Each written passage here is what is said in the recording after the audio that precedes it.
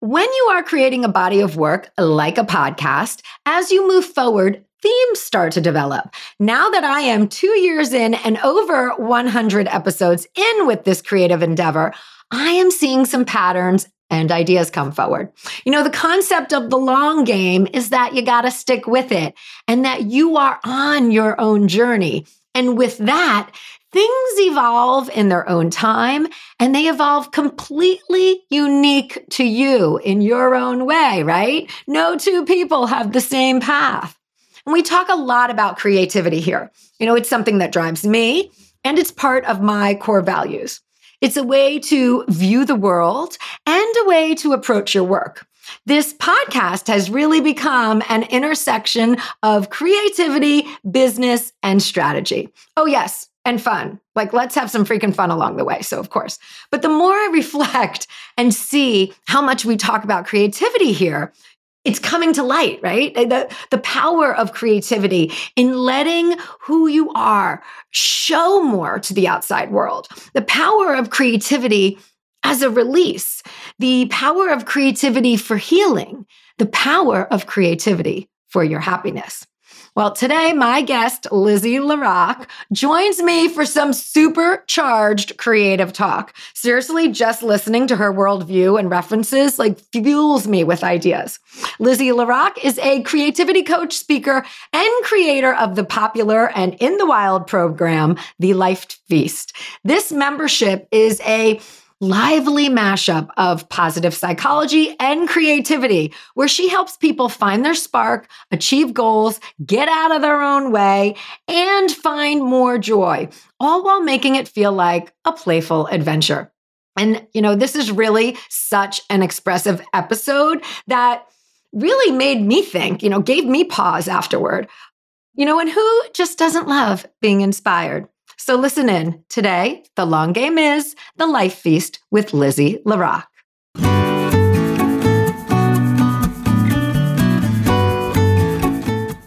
You're listening to the Long Game Podcast with Sandra Sciano. In a world where everyone is doing, it's easy to get lost in a sea of comparison, secret tricks, and promises of overnight success. The long game is my approach to business. The actual day in and day out philosophy that you have to show up, you have to do the work, and there's no quick fixes for long-term success. I'm a web designer, digital strategist, and energetic thinker, and I'm here to share the process and lessons I experience with my clients daily who are going through the same struggles of building a business as you are. We'll hear from successful entrepreneurs sharing their long game strategies, and I'm fun, so we're going to have a little fun along the way too. Thanks for being here. Let's get to today's episode.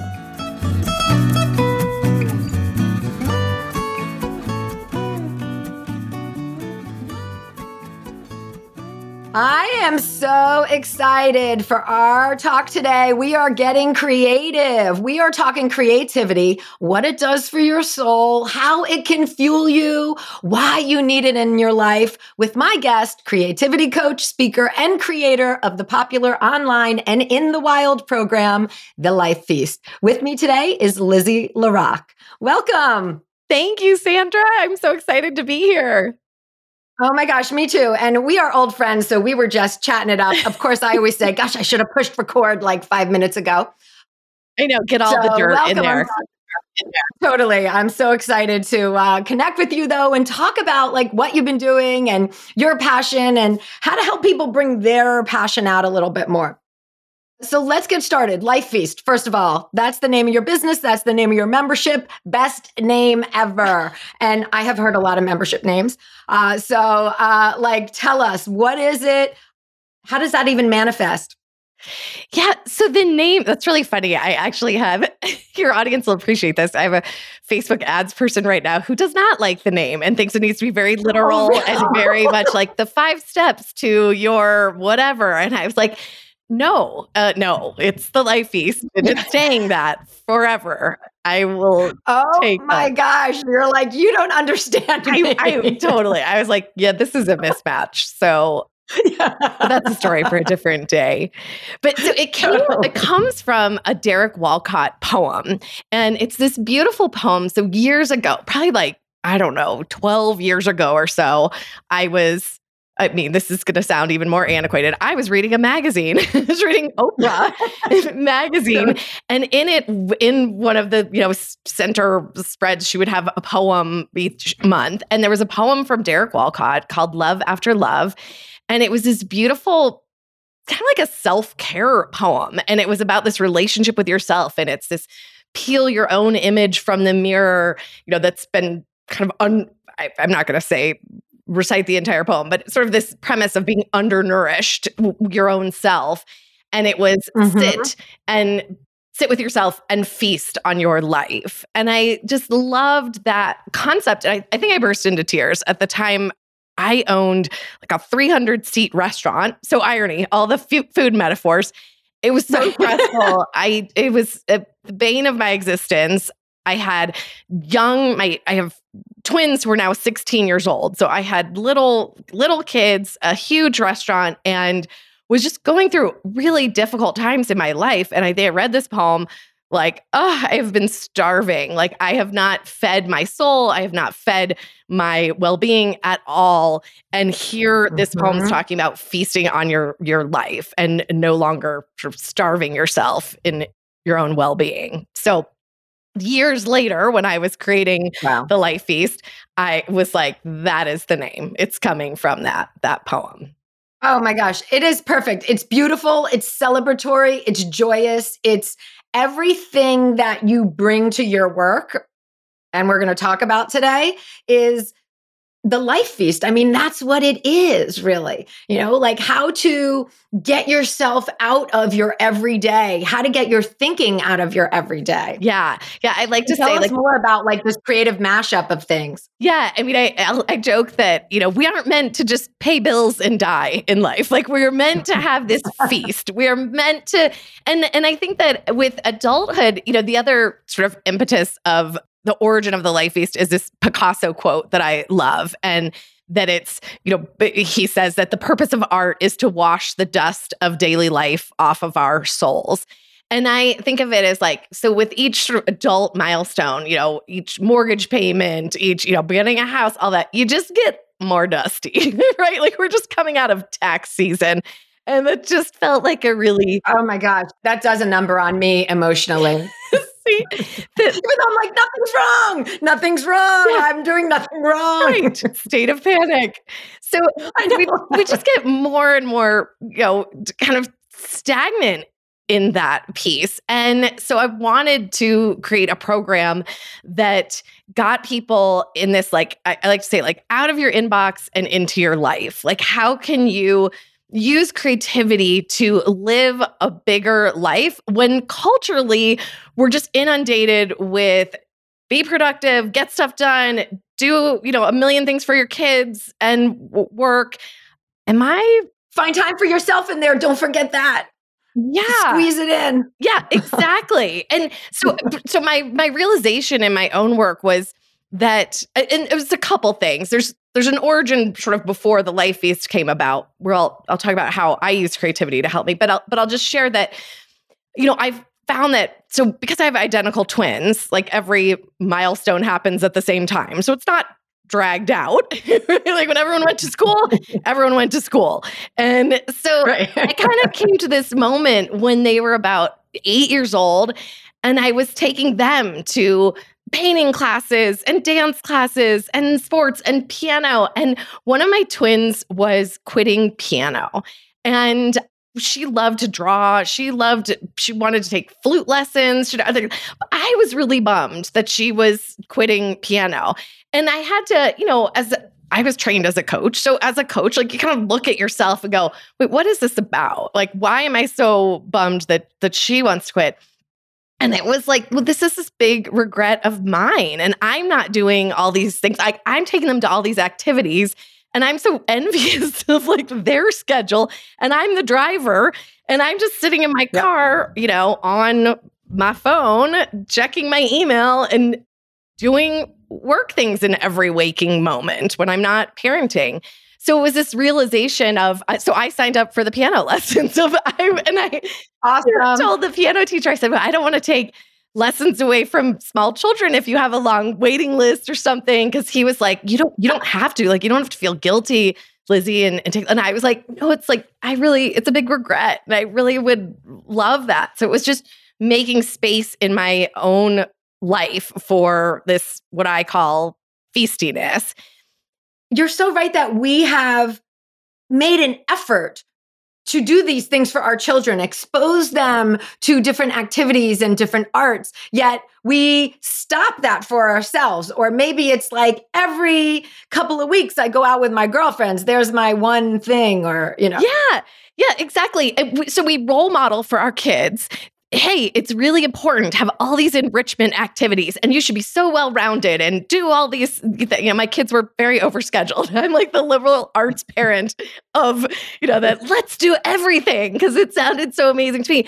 And then say and then when you become adult, you do nothing. You pay bills, you make dinner, and maybe every once in a while you get to go do a girls' night out, and that's it. So, and I thought that's just wrong. And I realized too, I would be standing at the park or the playground with my friends, and we're just talking about what summer camp are they doing and what tutor do you go to and all this stuff. And I thought we were interesting people. We used to have cool things to talk about. How is this now? And I love my children and I love my friends, and we learn so much from each other in collaborating and sharing that information. But I also was enough. We need to spice things up, ladies.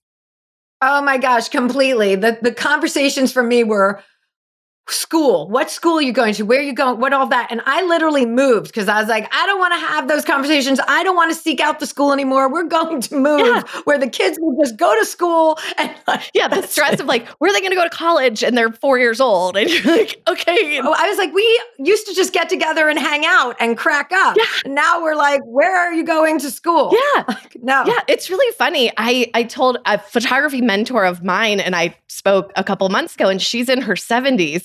And she was saying, that she loved the work that I did. And she was saying how her daughter-in-law really probably needed this because she, just like us, had little kids and was so focused on that and career, and that was it.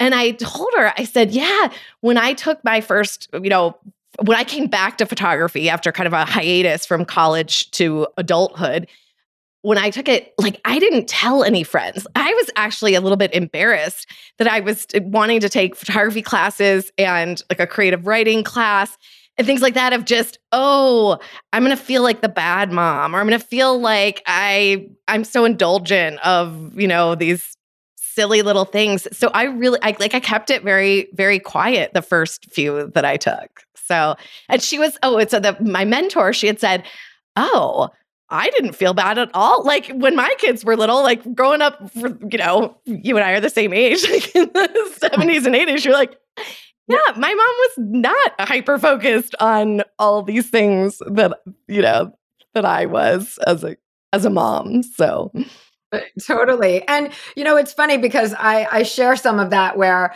people will be talking about what's pop culture shows that are on. And I'm like, I feel like I sound so elitist being like, I don't watch that. I watch two things and then I'm on the internet or doing something else that's of interest to me that isn't watching those shows that everybody's watching. And I'm like, when people get together and they talk about that, I'm like, I love pop culture, but I have no idea what you're talking about right now because I am over here on this other thing doing this. And that is so freaking cool to me, Well, I love that, Sandra, because you are a creator. And I like to say that, so our culture today, really emphasizes consumption over creativity and, with just consuming social media or consuming Netflix. And I was like, I'm not a Luddite. I like my Instagram. I still have a Netflix subscription.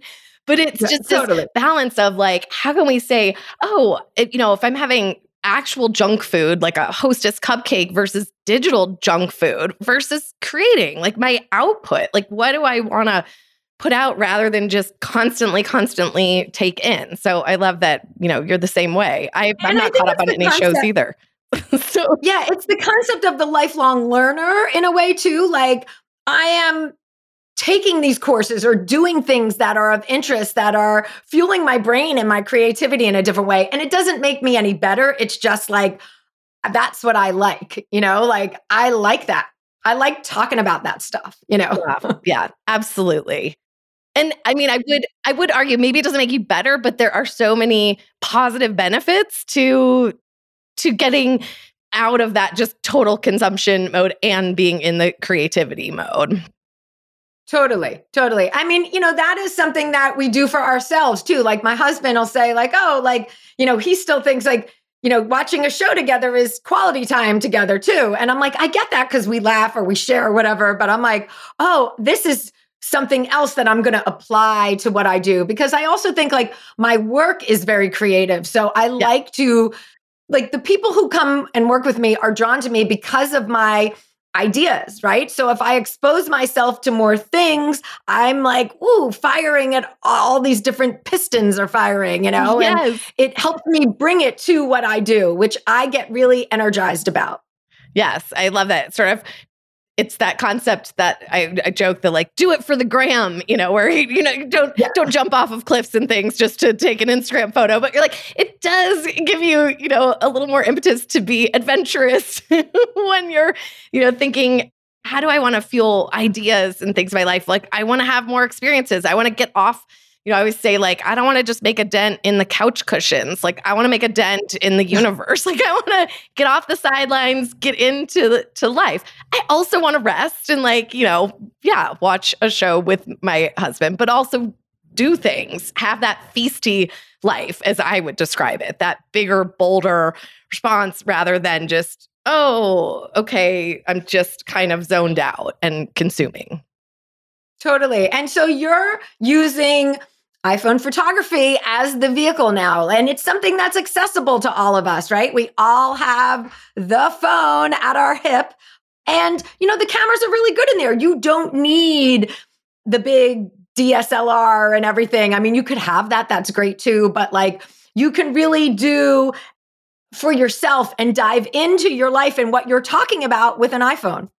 Yeah. And so I like to joke that the iPhone is like the gateway drug to creativity because it's already with us and it takes amazing pictures. Now it has so many functionalities that are similar to a DSLR with changing the f-stop and making the background blurrier and so many apps and amazing things. Like, it's funny. Like, I have my DSLR sitting right here next to me, and I use my iPhone a million times more than I care because it's heavy. It's not with me all of the. Oh, it's bulky. You can't have it in a cute little bag.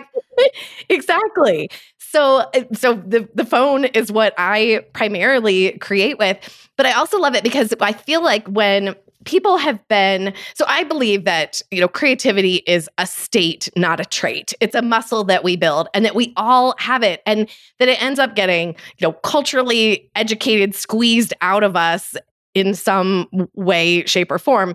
And so for those people who are really drawn to my work and coming back to this, to bringing creativity into their life, that, when you are a busy parent and working and doing all the things, you can't just like bust out the paint set, on the side of the road and have this large swath of time for this creative experience. Your time is limited. So what I realized was in my own practice, like I would be waiting. My daughter, one of my twins, is a dancer and she takes a million dance classes. And I was always waiting outside of the dance studio or in the lobby and watching that, as I said, we're all just on our phones, waiting, checking email and kind of doing nonstop work.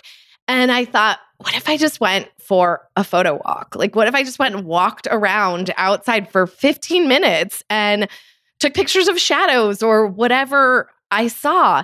And so I was doing that when they were little, when I guess when the first iPhone came out. I mean, I was an early adopter, so I think my kids were maybe 5 or so. But that's what I was doing. And I thought, oh, this is how I can still have this. I don't need a dark room. I don't need all these things that are, I don't need to be on a week-long retreat or to do this. I can bring it into my daily life and get all the benefits, the health benefits of creativity and the joyful and the life benefits without taking up a ton of time. And we're all taking pictures anyway. If you look at your phone and you have 35,000 photos on it of your family and your dog and a sunset, you know what I'm talking about. We're all doing it anyway.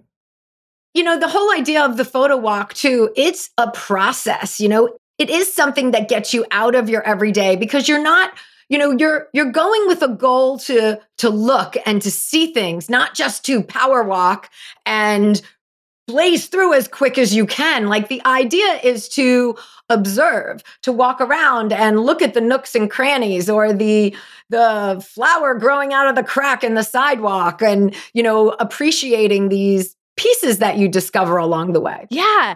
And I mean, you'll appreciate this, Sandra. I'm sure you were familiar with this, having your BFA in photography back in the, 90s, as I did. Totally. So when we learned on a 35 millimeter camera and you were in the dark room, it took so long to develop a roll of film, you had to shoot the whole thing at once, so that when you then go into the dark room and take, develop the film and then develop the photos, that it was worth your time. So I would be out, I remember I started taking photography when I was 15 years old and was in a photography class in my high school. And I would just go out with the 35 millimeter camera and I would take the 24 roll of film or however many it was and do the whole thing. So you were forced to, and I grew up I live in Colorado now, which is a very scenic place, but I grew up outside of Detroit, Michigan. So it was like you were having to find shadows and interesting things that weren't necessarily the definition of beauty of, Ansel Adams' version of a landscape. And so I didn't realize, it's been a practice with me since I was about 15 years old. I named it more during the quarantine, during the original COVID lockdown, when we were all inside our homes. And I was, going a little crazy at times and thinking where we live a little bit out in the country. And I've never seen so many of my neighbors in my life walking. Like we're all out walking. And I thought, I should teach people the photo walk because it's a really beautiful thing to do during an extremely difficult time that we're all going through, to see the world, see the good in the world, see what other things are going on instead of just, obviously there's plenty of stress relieving benefits just to walking or being outside, but to add in this creative element to get us kind of out of our head and into our heart a little bit more, into presence, into flow state. And it's interesting. There's more recently, there's been a study of the original lockdown, that we all went through, of over 5,000 people, of showing that those who had creative practices that got them into a flow state, and let's say it was like the sourdough bread starter or whatever. Yeah, that was not flow state for me. That seemed very stressful. Yeah. But if you had practices that the people were remarkably happier, able to deal with the uncertainty, less depressed, less lonely, and less anxious than counterparts, even mindfulness counterparts of people who had a great mindfulness practice. Those mindful people did better than those who had nothing, but the flow state people, those in the creative practices, fared the best in an over 5,000 person study. So I didn't know that information when I created. That's so interesting. So I didn't know that information when I created the photo walk guide. I just thought, like, this is one of the things that I'm doing to stay sane and leave my four walls and not just go for a walk, to also create something and put myself in that better frame of mind. Right. And for the listeners, one of the things that you do in your photo guide of the photo walk and the guide that you've created is that you give these prompts. So, because I'm sure people are like, okay, well, how do you start? What do? You're just out there. And then all of a sudden it's like, oh, it's the road, it's a tree. No, but you really give some photographic and creative prompts so that people aren't stuck. Because, when you're starting an endeavor like this, we all are familiar with like the blank page thing, right? The blank canvas. You get the blank page and you can't write. Yeah, the blank canvas, the blank page, you can't write, you can't paint. What do I do on it? Kind of thing. So your prompts that you give really help people to get started and to get into action. And that becomes like this kinetic energy that starts to feed one step off of another. Things like a worm's eye view or shooting from the hip, which are very common and familiar standard photo practices. Worm's eye view is getting down low, or shooting from the hip is like really just walking through the town there and getting what you get. So let's talk a little bit about some of the prompts that you do and how even some of the responses that you've gotten to the prompt. Yeah, it's funny. My husband thinks the worm's eye view, he was not a photographer ever, so he didn't know that that's like actually a term in photography, but he thinks it's so funny. That's a real one. I will say your Dunkin' Donut life is a made up term. That is. I have some made up words. I have the slow toe too. That's my made up poetry. For the listeners, I gave Sandra this lexicon that we use in the Life Feast of one of my students had said, like, please put it together of like all your crazy words, Lizzie, because you have so many. But the prompts, so the worm's eye view, my husband thinks is so funny. Like he's always like, aren't you going to worm crawl today? Or, and he has this vision. Yeah, he's always like, you're going to be in the old folks' home with, playing shuffleboard and showing everyone how to worm crawl around with their walkers. That's what he always says. But, I had one woman actually, so she ended up becoming a member of the Life Feast. The photo walk guide is a free download. But this woman had downloaded it.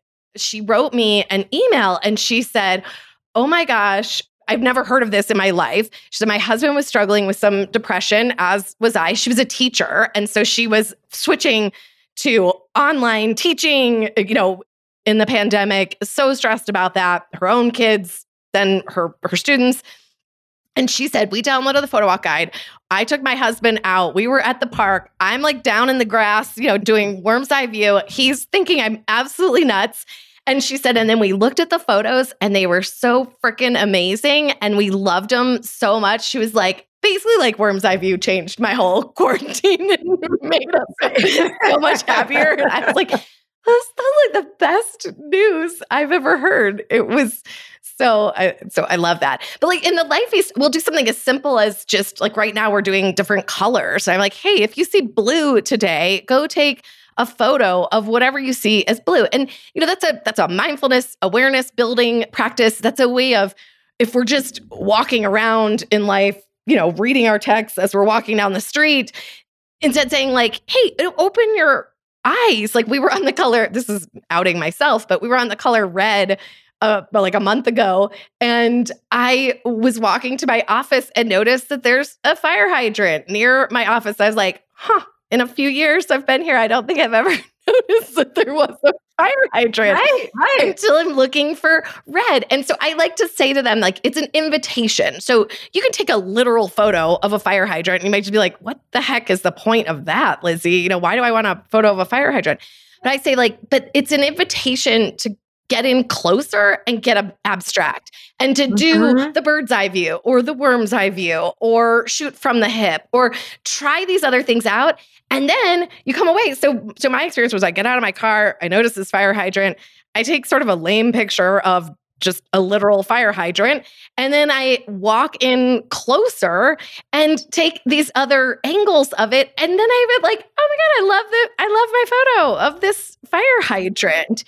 So that's kind of how those prompts help. They help you to see, they help you be more aware and more present and get into that flow state, even for just 2 minutes. Like it didn't take me very long as I'm standing on the street having a photo session with the fire hydrant. But you learn how to create in that moment on the fly, which helps you deal with uncertainty better or builds confidence or boosts inflammation. Like these are all the creative benefits to just something silly like taking a picture of the color red. And I love that story because it shows what can happen in the span of 5 minutes. Like you didn't have to be like, I'm going to a class and I'm registered. I have to leave 15 minutes early and drive and park and then do the stuff, be in the mindset. Like you had this experience and it was integrated into your life, right? Like as you were going to the office. Yeah. And it made my day better. Like, I mean, I then was like, oh, I didn't just rush in the door. You're like, I'm the shit. Look at what I made. I'm so psyched. And then you get to share it to Instagram. And then you get, that I think there's that piece too of like reclaiming our identity in our 40, like over 40 with creativity of like, no, I do have something to express. I'm more than just these roles that I've put myself in. And it doesn't have to take long. It doesn't have to be this big stressful thing that, signing up for the class, taking the class. Right, totally. And making an effort to do it. Like, that's what I really love about this, is that it becomes part of it.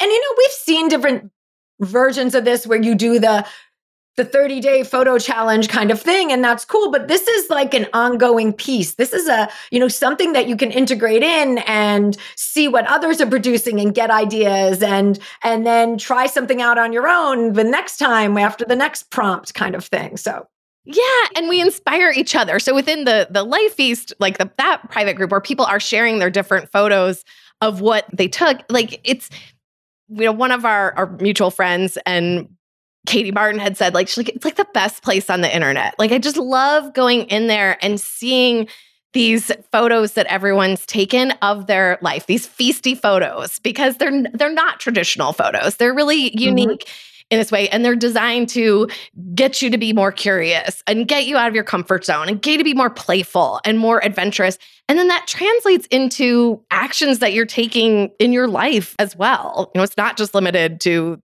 the fire hydrant photo or whatever the photo is of the day. And I want to ask you, because while we're on some of the prompt discussion, some of your prompts, like a number of those concepts in the Life Feast, are very Eastern influenced. So there's things like the Miksang photography, which is Tibetan for good eye. And it's as you write, a contemplative photography practice in which the heart, eye, and mind are all synchronized. Or Komorebi, which is the sun filtering through the trees, and that's a Japanese term. And so I would love to just hear how these influences come about for you as well, because they are quite beautiful and Zen in some ways as well. Yeah, I'm telling Sandra before we hit record, I'm obsessed with the culture of Japan and the language and the fact that they have a word. I think I'm pronouncing it correctly, but if I'm not, I apologize for butchering a beautiful culture and language. But komorebi, and it means the interplay of light and leaves. And I just think, wow, any place that actually took the time to name the interplay of light and leaves is just in awe of that language. I guess the origin of it, so I was an English major and a photography minor in college. I'm a writer. I love words. So I love all kinds of words. And we have a whole module in the Life Feast on poetry where we're making photos and little words and things like that. So that's where this lexicon came from. Trying to think, like, what was the first one? Probably Miksang. So when maybe about, 8 or 9 years ago, possibly longer, my first ever therapist was also a practicing Buddhist. And she had told me about a Buddhist talk in our town from these two photographers. And they weren't teaching Miksang, or they were doing like a presentation at the library on just a contemplative photography practice. And they had a book called, Contemplative Photography. And I went to the talk. I thought, oh my God, this is what I do. I had no idea. I never had named it that way. I didn't. Yes. And I was like, this is because their whole premise, it wasn't any sort of photography, right, can be contemplative. There are people who do wildlife and are sitting waiting for an animal to show up. I'm not like that. Like, I love to sort of commune with the moment that you're there and notice this beautiful shadow or streak of sunlight or whatever's happening in that moment. I'm not a great planner. And so their whole contemplative practice was that same thing of like a unique photo of a stoplight or of, just mundane things that you wouldn't have deemed as art. So I was already doing this. I had no name for it. They had this book on contemplative photography. And I think somewhere inside the book, they mentioned Miksang photography. And then I Googled it, and there was like another book I could buy on Miksang. And I loved that it translates as... Right, that just took you down the rabbit hole, right? Yes. And it translates as the good eye. And I put that in air quotes because it's not, I don't like people to get caught up in you have to have a good eye or talent, that's a very we go with the growth mindset in the Life Feast so that you can learn these things in practice. I say like nobody, not even Ansel Adams, came out of the womb knowing what an f-stop was. Like that photography is the ultimate sort of like growth creativity. You have to learn the mechanics of it. So I don't believe there is that you're just born with a good eye. You develop it. And True. so I loved that name for it. Then I think the next one that came in was Wabi Sabi, which, how did I find it? I think it was just maybe that same therapist, I can't remember, or a book that I'd read. And Wabi Sabi is this concept of perfectly imperfect, of things being, if you take like a mug and you say, oh, this was like a Walmart mug manufactured in a factory. This is not a Walmart mug. This is my Mr. T mug. It has like dents and cracks in it. But it's like that it's not perfect. And it's perfectly imperfect. It's not perfect in spite of its imperfections. It's beautiful because of its imperfections. And that's the concept of Wabi Sabi. It comes from this Japanese tea ceremony. There's a whole long story to that I share in the Life Feast. But I just think it's the loveliest thing of how can we embrace our patinas, and especially as we age, of saying like, yeah, I love my imperfections. They're what make me relatable. That's what makes me human. Those are our connection points. Yeah. And that's what draws people to you. I mean, Mr. T Mug, I'm there with you, girl. 100%. That's what draws people in. Right? That's the playful side. I'm very playful. So it's like, I try to say we need to get out of that perfectionism. We put creativity on a pedestal and we get really intimidated by it. And instead it's like, how can we approach it with a sense of play and curiosity and, adventure so that it's not intimidating?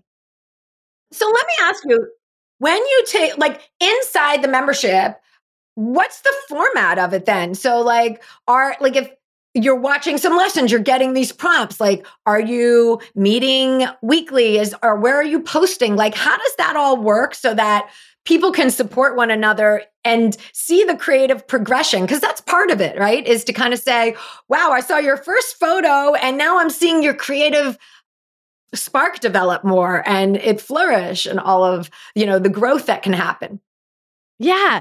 So it's a little different. What we do in there is, so I thought it was so funny. You'd ask me are they actual modules? Yes, they are. So we have I start with the mix song. I start with the foundation of learning. I call it the art of seeing and the art of awareness. And I talk about this really interesting study. So for me, as you pointed out before, that I should share with everyone, it is a mashup of positive psychology and iPhone photography. So I am certified in applied positive psychology. I absolutely love the science of positive psychology, and I've been a photographer forever and ever. So I created this mashup because photography is this beautiful way of taking these concepts of positive psychology and taking them from the information to the transformation. You have to put them into action. So if I'm teaching you mindfulness, you have struggle closing your eyes and sitting on a cushion and meditating, I say, yeah, it's the other M word. It's the mixong photography, where we learn how to be really present and notice things in that way. So it's a stop concept. Thinking about the overthinking that we're doing, because you're focusing on something else. It's the same benefits as the meditative state, because you're not focused on taxes and because that's out of your mind. You're focused on being in the flow. Exactly.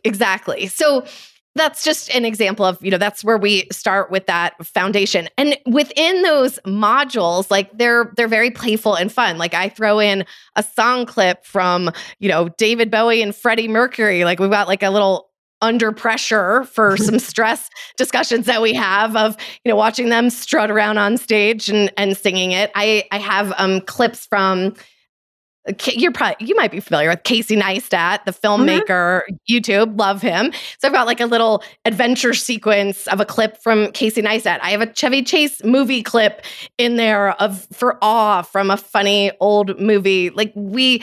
I bring in to each module. So I'm teaching you the science. I'm giving you embarrassing stories from my own life. Like in the mindfulness one, I talk about the time I set my oven on fire and I didn't, with like my kids having a birthday party with 11 little girls in our kitchen and flames like coming out of our oven. So the times when I wasn't mindful. And then I bring in studies that are just so fascinating, but you didn't have to read the academic journal. I'm giving you the snippets of how to apply it to your life without the density of the information, and bringing it in this light, funny, playful way. And then you're given what I call the life lens. And the life lens is a little downloadable JPEG PDF that you can put on your phone of your prompts for that module of what you should be taking photos of a shadow or of a diagonal line and so you'll appreciate that. Like I give an assignment of take a photo of a diagonal line because of the concept in photography of leading lines in composition. So I like to say it's like the Karate Kid method where, remember the original Karate Kid, the wax on, he's washing the car. He has no idea he's learning, karate and he's getting annoyed. Defensive moves. People are like, why am I taking a picture of a diagonal line? And I'm like, just do it. And this is why. So then later on, I have a little module that shows some photographic principles like rule of thirds and leading lines and things like that. But first, I'm just giving people the prompt to play with, mixed in with here's why you're doing it positive psychology wise. Then we go into curiosity. We have a whole playful module, adventure, awe, and my favorite, which is, you said I can swear on here, the fuck perfectionism bonus, because I know that's where I get in my own way. I have a very vocal inner critic, getting too perfectionistic about things. And so in that, I have clips from Brene Brown and Elizabeth Gilbert, and I have another Japanese word, this kintsugi word, and things from Ansel Adams. So it's a mashup within the module of all these different ways to inspire people to then apply like, oh yeah, I do that too. And I get all perfectionistic. And I had like one woman tell me, she said, she really hadn't taken that many photos in the Life Feast, but she was like, I was planning a dinner party and I was getting all perfectionistic and all stressed out about it. And I remembered the feck perfection, which comes from a great James Victory graphic designer, his book. I love the term. And she was like, I remembered feck perfection and thought, no, this doesn't have to be a perfect dinner party. And so it's just funny in that way. That's how it ends up translating to life experiences without necessarily having to be, oh, you need to go take a perfect photo today. Totally. It's not as serious. It's about that process that we keep mentioning, and the psychology piece of it all comes in. Yeah, exactly. And I'm like, it's this, it's a fun way to do personal growth of tapping into your own creativity. And then what happens with there are the people who get really into the photography and love and stick with that. But then there are those who are, I started painting, or, I did, like, I'm big into theater. And I was like, I do a theater group and write comedy. And people, it opens up those channels. That's why I said earlier, like, it's a gateway drug. It opens up the possibility you can stick with iPhone photography in there, but you can also, as many do, dive into other art forms that feel really exciting. It sparks your creativity as a whole. Exactly. I want to ask you, what do you do with your photos when you're on this journey, right? Like, I feel like that's a question we all have because we all have an iPhone library full of things. So like, is that something you talk about too with your members? Like, is it about sharing it on social media? Is it printing and hanging up like I've got behind me? Or, like our photo libraries can get so overwhelming. So when you're taking these photos where it might be something for yourself, are you keeping that fire hydrant for the next 5 years, right? On your phone? Yeah. So, it's a beautiful question because what you tap into is within positive psychology, there is this concept of savoring. And savoring is this piece. So I'll backtrack just a tiny bit. we say in positive psychology, we have a strong negativity bias for our survival. And you've probably heard this before of, when we were looking for tigers and lions and trying to eat lunch and not be someone's lunch, that we were hyper focused on what's wrong in life. And that is sort of maladaptive to the way we live today, but it's still within our wiring. And so what researcher like Barbara Fredrickson says is that we need 3 positives for every negative in our day. And that we are Teflon for what's good in life and Velcro for what's not great. So we remember what's not great very easily, and what's good kind of just slides right off of us. So this practice that is a part of positive psychology is called savoring, and it is to hold a moment longer in your heart that was good so that you remember it. If you think about like savoring a meal or a bite, if we go with all the food metaphors. So photography, I was like, photography is built for savoring. Like it's, being able to print photos, to hold on to that moment, to revisit it, the nostalgia, all the things that come up with it. It's already that way. So there are a couple things.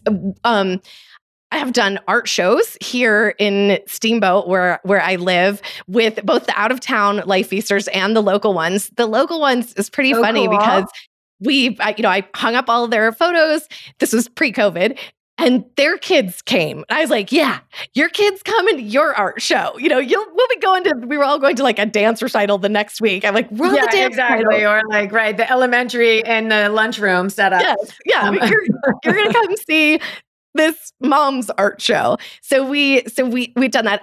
During COVID, I did a digital art show, and that was really fun. We had like little Zoom chat rooms and people coming in. I called it, we have something called the ceiling selfie in the Life Feast, where I get people to we hold our phones to take photos of your ceiling. And I called it like, if you're climbing the walls, you may as well take a ceiling selfie. So we did an art show of that. We also, I show them different ways to do photo books.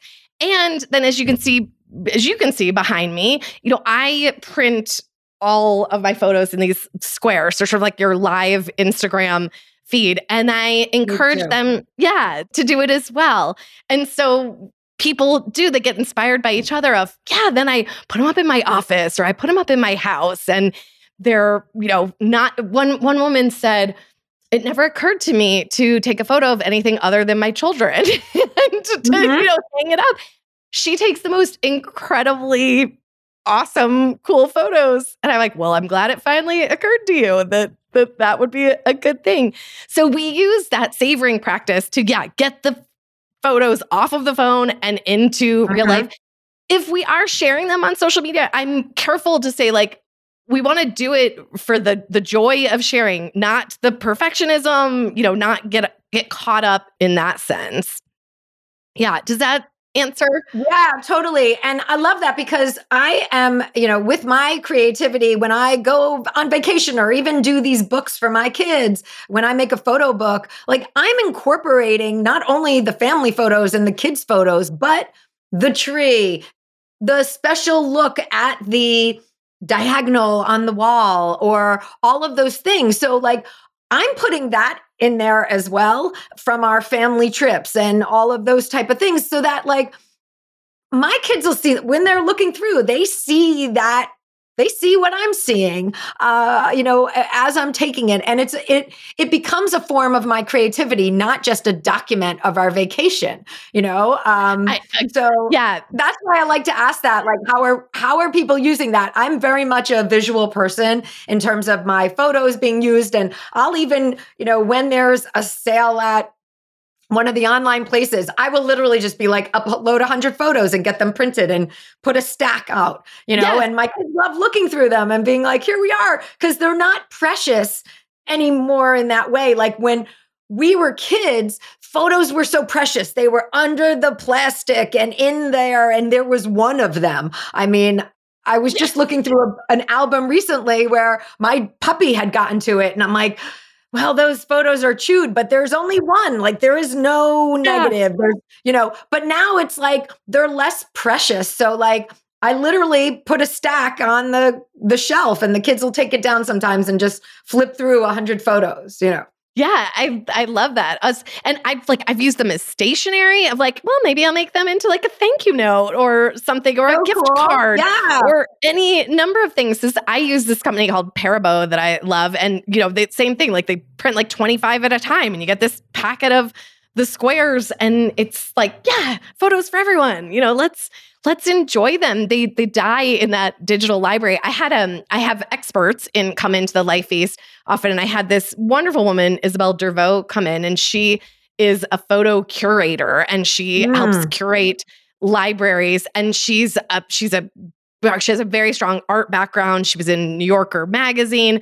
She worked for Vogue for a while in illustration. So she has this beautiful way of organizing photos and curating and making them, because she was like, listen, you go into just even going into your iPhone photo app, it's so overwhelming and you don't see the one, she was like, delete the receipts that you don't need anymore. Delete the parking space that you took a photo of to remember where you parked and you don't need anymore. So that when you are scrolling through, you're seeing the ones that you want to savor.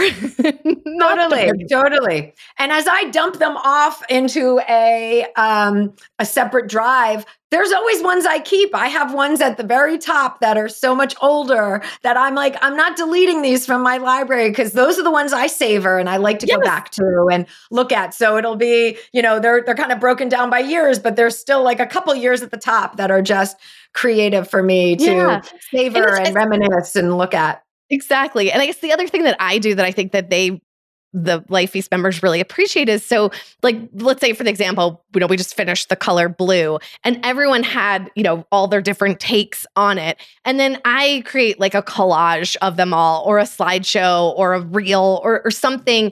And then they say, oh my God, like their little lone, fire hydrant or whatever the blue was by itself sort of didn't have the same impact as seeing this whole cohesive group of them. Totally. And then it comes together in this other artful way, joined up together.